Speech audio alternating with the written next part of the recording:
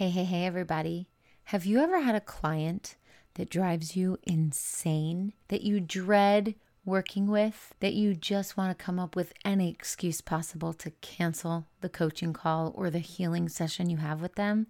Then this episode is for you. Stick around. You're listening to Marketing Tips with Melissa podcast.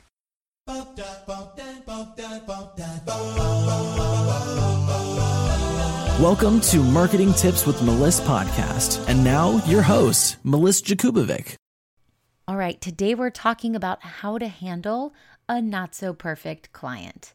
It's called How to Handle a Not Perfect Fit Client. And I've had clients like this before, and all of my clients have had clients like this before. So I know that it happens, and it's something we don't really talk a lot about, but we're talking about it right now. So Billy Jean, one of my very old time mentors, he taught me long time ago that there is something called the asshole scale, and it's a scale of 1 to 10. And if your client is above a 3 on the asshole scale, it is time to fire them. When I learned this, I, number 1, thought it was hysterical, and number 2, adopted it immediately. I started my own business so that I can be in charge of what I want to do, who I want to work with, when I want to do it, and how I feel about my clients. I get to literally handpick who I want to work with. When I'm on discovery calls with people, it's an interview for them to see if I'm a good fit for them, but it's just as much an interview for me to see if they're a good fit for me. And there have been plenty of discovery calls where I don't even offer my package or my program to the person on the other end of the call because it's just not a good fit. And I'll tell you what, this is a great thing to adopt immediately into your business. When you pitch your offer to literally everyone on the phone, what you're doing is you're watering down your quality of client. And you started your business, I know this, because you didn't want to answer to anyone. You wanted freedom. Of course, you wanted abundance, but you wanted to be able to move your business in a way that felt good with you, in something that was in alignment with your purpose. Your vibrational energy needs to stay high in order to do that. And that means that you are allowed to say no. You're allowed to say no to things that you don't want to do, such as getting on a call or signing up people to be in your program. So I want you to remember this and take on this mindset that this is your business and therefore you are in charge.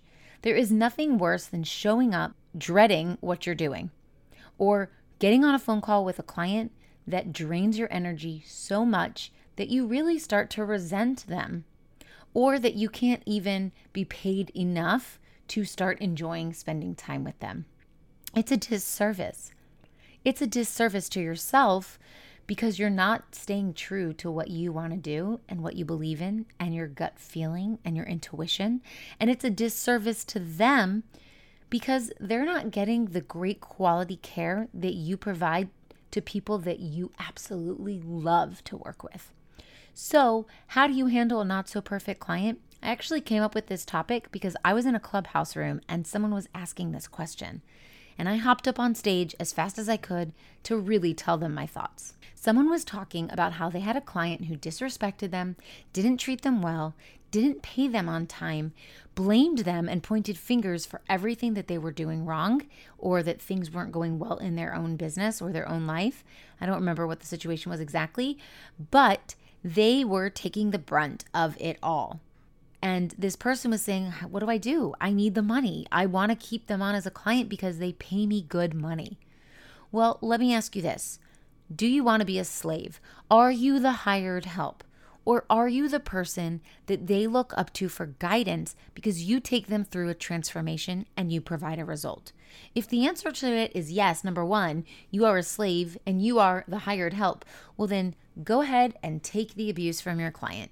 But I'm willing to bet that you go into the second category there, which is I am either the strategist or I am the catalyst to get you to where you want to go. I am the coach. I am the healer. I provide a service that produces a result that gets you through a transformation or a transition and provide you with the tools and strategy you need to get there. And if that is the case, then please answer me why you think it is okay to take on abuse.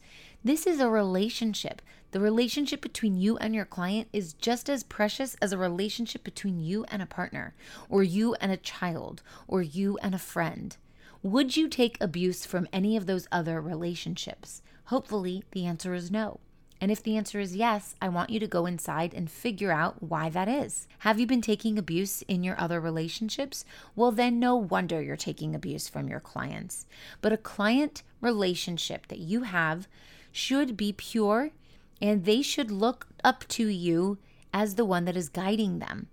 They are there because they know that you have the solution that they need to their problem. They should be saying thank you. Thank you for showing me the way. Thank you for believing in me. Thank you for talking to me. Thank you for putting all of these things out on the table and just being real with me. Thank you for showing me what you did. Thank you, thank you, thank you. They should not be pointing fingers at you, blaming you, making you feel uncomfortable, reaching out to you like constantly where there are no boundaries, demanding your time, not paying you on time. Or even if they pay on time, it can really be any of these things. It doesn't have to be all of these things. But if it's all of these things, I'm telling you, fire your client, please. Fire your client. If you have never fired a client and you have a client like this, it is time.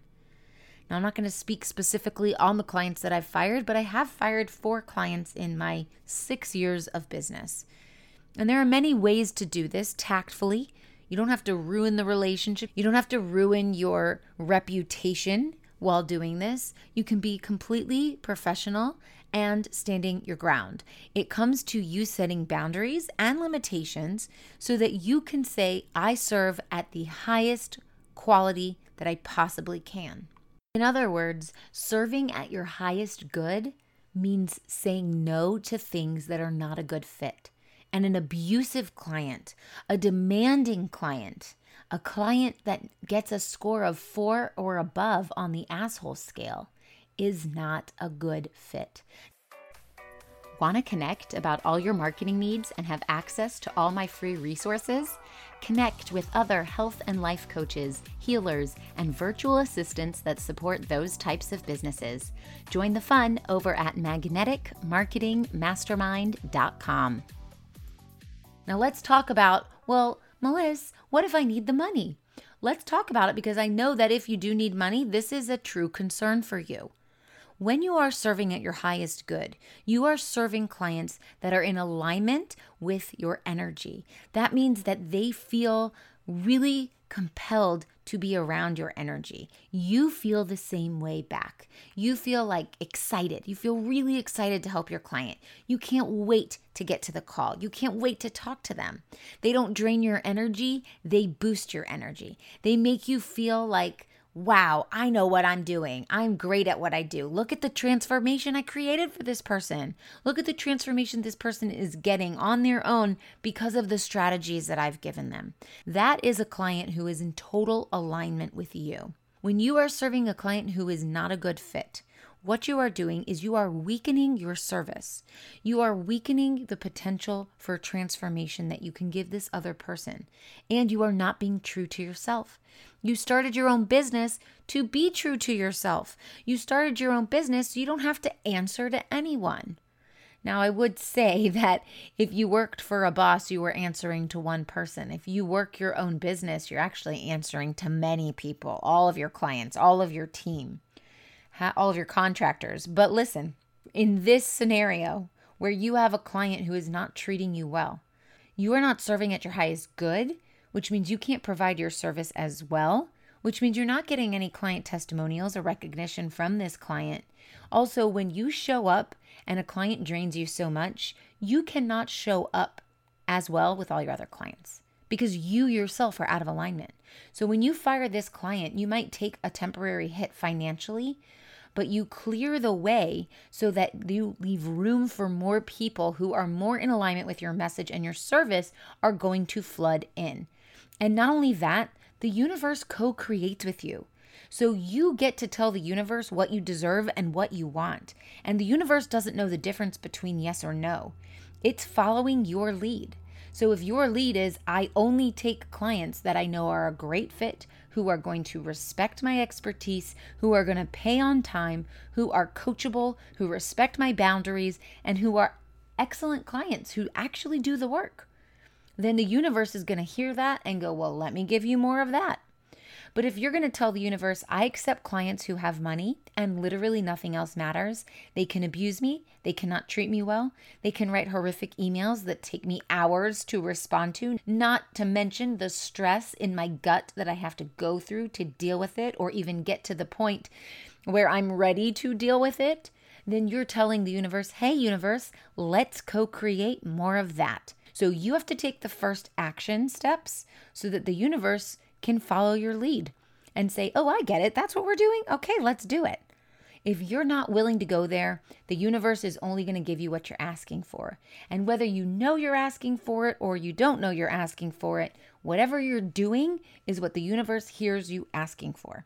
So if you want to co-create lots of clients in alignment who are going to bring you lots of money and bring you lots of joy, then that's what you are going to get more of.